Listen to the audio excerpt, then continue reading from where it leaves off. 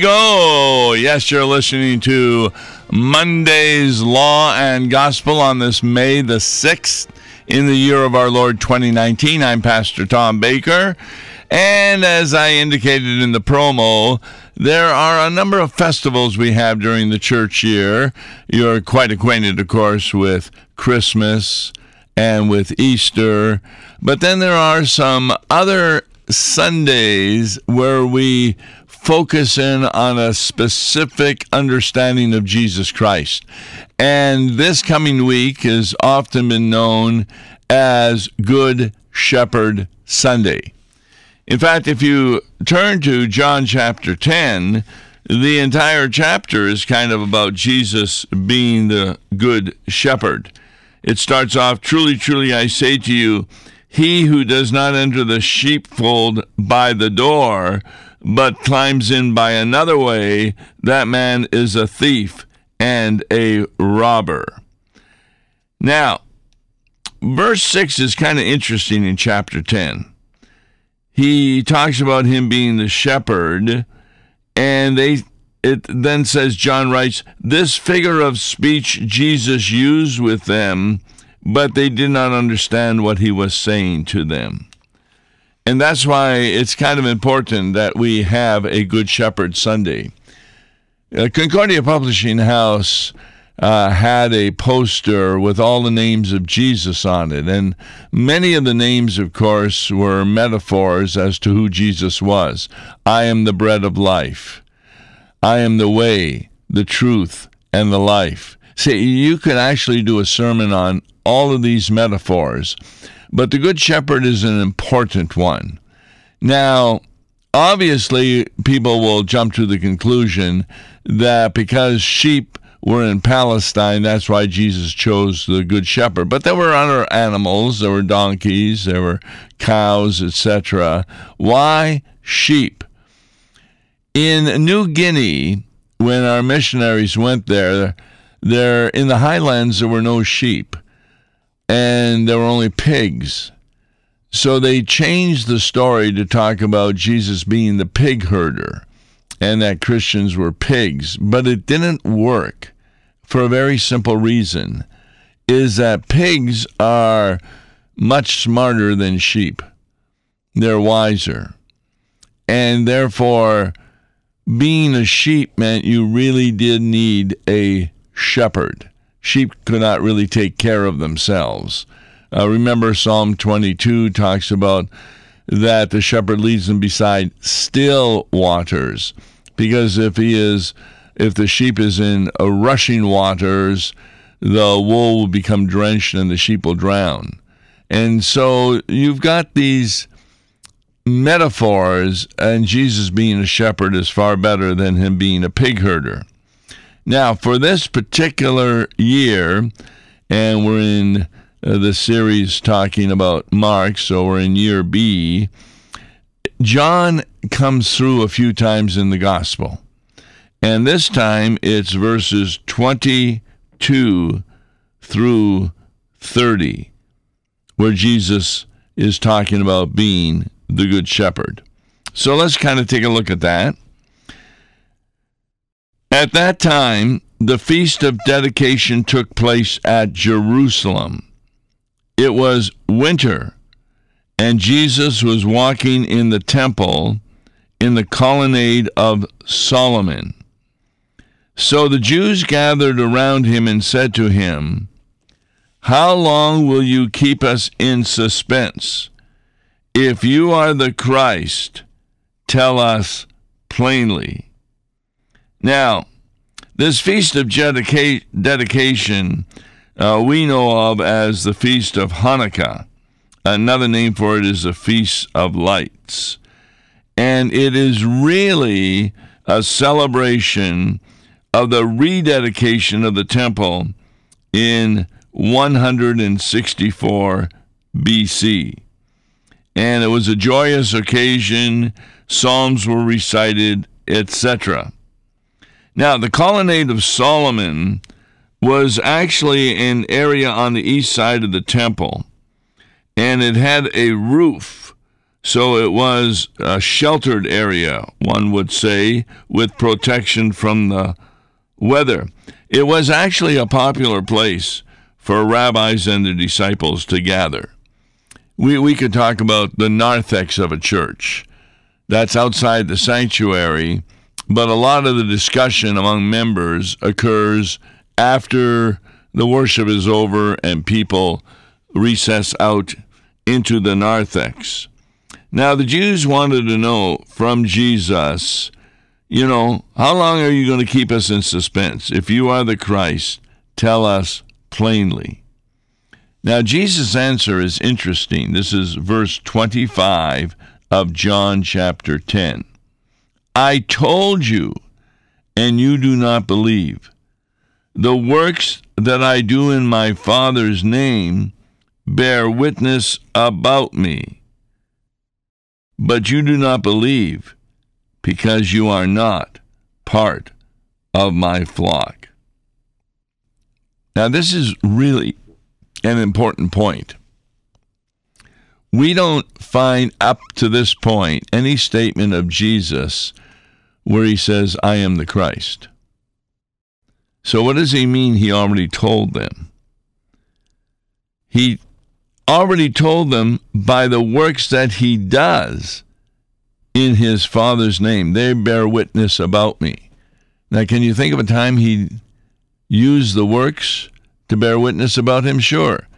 The disciples of John the Baptizer were sent by John to Jesus and asked him, are you the one we're waiting for, or is there someone else? And remember what Jesus says? Go back and tell John, the blind see, the deaf hear, the lame walk, the mute speak, and of course the dead are being raised. These are quotations from the Old Testament, Isaiah, where God is giving an insight to people as to how they're going to be able to recognize the Messiah, because he's going to be doing these items. So this is how somebody is saying, I am the Christ. It would be like a child is growing up in the family and he says, are you really my father? And he's been, say, 10 years old. And the father says, well, I'm the one that feeds you breakfast, lunch, and dinner. I bought you a bed. I bought your clothes. I take you to school. Isn't it obvious that I'm your father? I give you presents, birthday, Christmas, etc. So a lot of times you know who your father is by the relationship you have with them and what the Father is doing in your life. That's what Jesus is referring to here. It's very important that his works are witnesses to him being the Messiah. Well, how come they haven't figured that out? Listen to verse 26. But you do not believe because you are not part of my flock. You see, there you go to something like Matthew 25, where he's talking about the sheep and the goats. The sheep are part of the flock of God. The goats are not. The goats are not able to do fruit of the Holy Spirit. They may do good outward works from the point of view of the world, but because they have no faith in Jesus Christ, they're never motivated by their love for Jesus, which makes a good work a fruit of the Holy Spirit. So they do not believe because they are not part of my flock. You see, if they were part of my flock, Jesus goes on in verse 27, my sheep hear my voice, and I know them, and they follow me. Now, this is really important. It reminds me of the Transfiguration, where God the Father added something to what he had said at Jesus' baptism. This is my beloved Son. Listen to him. You see, and to whom was he addressing that? He was addressing it to the disciples. that were with Jesus on the Mount of Transfiguration. That's where faith comes in. We listen to Jesus. And therefore, when we listen to him, then we're understanding that the works he is doing, he says he is doing in his Father's name. But unless you're part of the flock, that's no evidence at all that Jesus is the Messiah. You can talk to an unbeliever until you're blue in the face, talking about all the works that Jesus did, and they will not be converted by them until you speak the gospel. What's the gospel? Well, the gospel is definitely connected to his work of the crucifixion and the resurrection.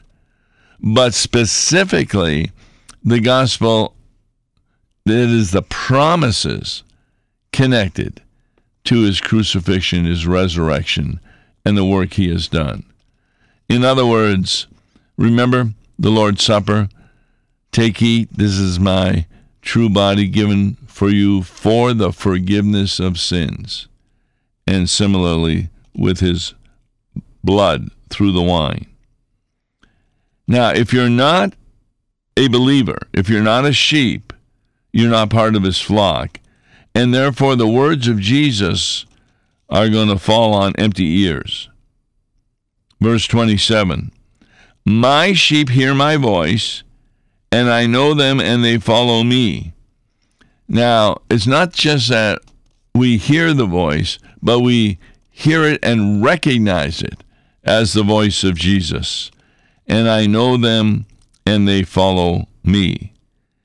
And then listen what he says, 28. I give them eternal life, and they will never perish, and no one will snatch them out of my hand. There's that saying about Jesus has the whole world in his hands. And that's absolutely correct in view of creation. But in view of redemption, he has every believer in his hands. And they will not be snatched away by somebody else like the devil. Now, they still can fall by their own choice. But that's not anybody snatching them away. They just decide they don't want to have anything more to do with Jesus. And we've all met people like this. They've been at church and they stopped going to church because they maybe had a big argument at church, or because the pastor said something they didn't like. And, some pastors can say things that are wrong. Or they've had a terrible injury or had some great suffering, and they can't believe that there is a God who is all-powerful and who loves them and yet allowed this to happen. So they just turn their backs on him. Now, God has set up a procedure for the church to follow to bring such people back into the church. That's called excommunication, and that's a very loving thing to do. But nobody's going to be able to snatch you out of the hand of Jesus. You'd have to make a decision that you no longer believe in him. Now, why has Jesus received these sheep? That's verse 29. My Father, who has given them to me, is greater than all, and no one is able to snatch them out of my Father's hand. That's a Bible verse that ended up having me give a wrong answer during my confirmation when I was being asked questions. The pastor's up front, and this just happened with my grandson. He was in a class of 40 students, and they had their questioning last Thursday night, and on Saturday at Concordia Seminary, because they had so many people, they had their families attend their actual confirmation. It was an hour-and-a-half worship service, just really wonderful. And I remember when I was asked a question by the pastor, he asks me, and Tom, who is greater, the Father or the Son? Now, I know what answer he expected, that they are equal, so one is not greater than the other. But I didn't give him that answer. I said, the Father is greater than the Son.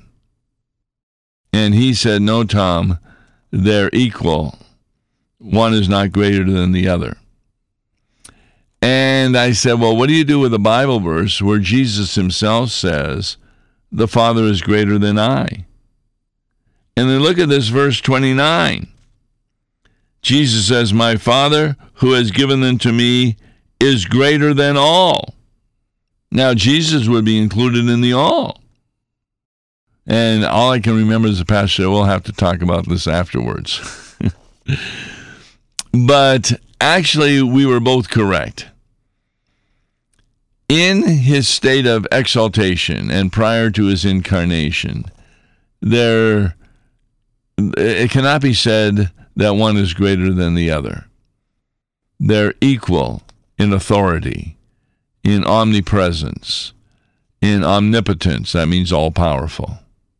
But in his state of humiliation, Jesus is obeying the Father in saying what he is saying, doing what he is saying. And there's no doubt that in a state of humiliation, where he doesn't always make use of his divine attributes, the Father is greater than he is. And you got this verse 29 saying it, plus the other verse where Jesus says, the Father is greater than I. So you have to make a distinction between his humiliation, where he humbled himself and became obedient to the point of death, and his state of exaltation, where there is no distinction in the almighty powers of the Father and the Son. By the way, the Athanasian Creed is dealing specifically, when it talks that way, about no distinction in Jesus' state of exaltation in comparison to his Father. So, yes, I got a confirmation answer wrong from the point of view of the pastor, but I still think the pastor was wrong because he wasn't making a distinction between his humiliation and exaltation. He still confirmed me, but I always remember arguing with the pastor in the worship service during the questioning of the confirmands. So, at the top of this section, talking about the works of Jesus, there's always kind of titles, like in chapter 11, the whole chapter is about the death of Lazarus, and that's what the editors put at the top. But what did they put at the top of this little section, beginning with verse 22? I and the Father are one. Now, isn't that interesting? And that's the verse 30. It's the last verse where Jesus says, I and the Father are one. Now, what he says right before that, no one is able to snatch them out of the Father's hand, because I and the Father are one. Recently, I did a sermon, and the question for the sermon was, does Jesus ever look like the Father? Do you think that Jesus and the Father look alike? And of course, nobody in the congregation thought they did. And Jesus, of course, was incarnate, and God the Father is a spirit. So you would think that'd be the right answer. But in the sermon, I pointed out two passages where, as we've just been saying, God uses metaphors to try and describe himself to us in a way that helps us to understand who Jesus is. Like last Sunday, we did my favorite chapter in the Bible, Revelation 5. And what does Jesus look like after his ascension? He comes into heaven, and he looks like a slain lamb. Now, obviously, he didn't rise in the clouds looking like a slain lamb on the Mount of Ascension. But that's metaphorically why he redeemed us, because he died for our sins. So, in Daniel 7, God the Father is called the Ancient of Days.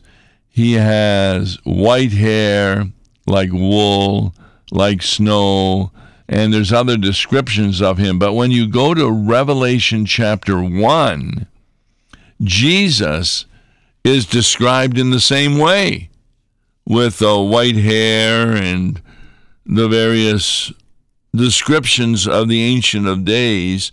And we know that the Ancient of Days in Daniel 7 is not Jesus. He's the Father, because in Daniel 7, he sends the Son of Man, who is Jesus, to earth to redeem the earth. And so what we have here is a description of the Father and Jesus being the same. And the reason for that is a verse like this, where Jesus says, I and the Father are one. He also says, if you see me, you have seen the Father. Now, what's he talking about here? He's not talking about that they're the same person. No, they're still different persons, but they're of the same substance. They're both divine. But more importantly, I often run into people who kind of love Jesus, but they're not so sure about the Father, because they think that the Father is the one who's going to be the judge on Judgment Day, when it's clear that there are passages where Jesus is the judge, and Jesus himself says, I'm not going to be alone, but the Father and I will be the judge. So what's the point from a law gospel point of view? Is it law to know that the Father is going to be judging you on Judgment Day?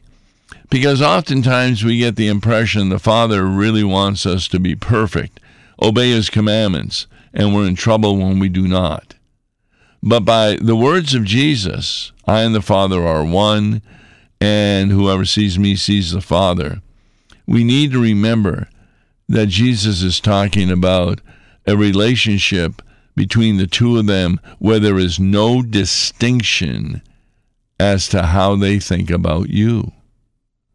So the point of the sermon was, do you want to know how God the Father thinks about you? Then read the revelation from Scripture about how Jesus thinks about you. It's Jesus who says, Father, forgive them, for they know not what they do. And because of the oneness between the two of them, what Jesus requests is done. So that we believe, teach, and confess that according to Corinthians, God is already reconciled to the whole world.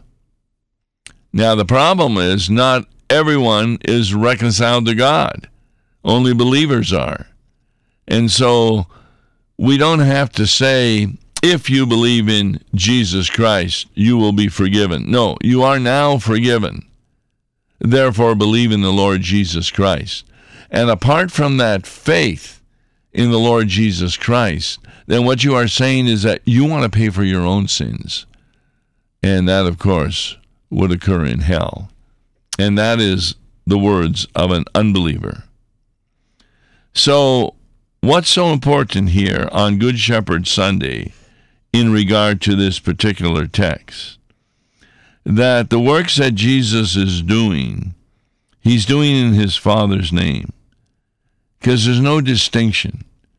Since the Father has given Jesus the sheep, and they will never perish. Verse 29, my Father who has given them to me. That's your good news.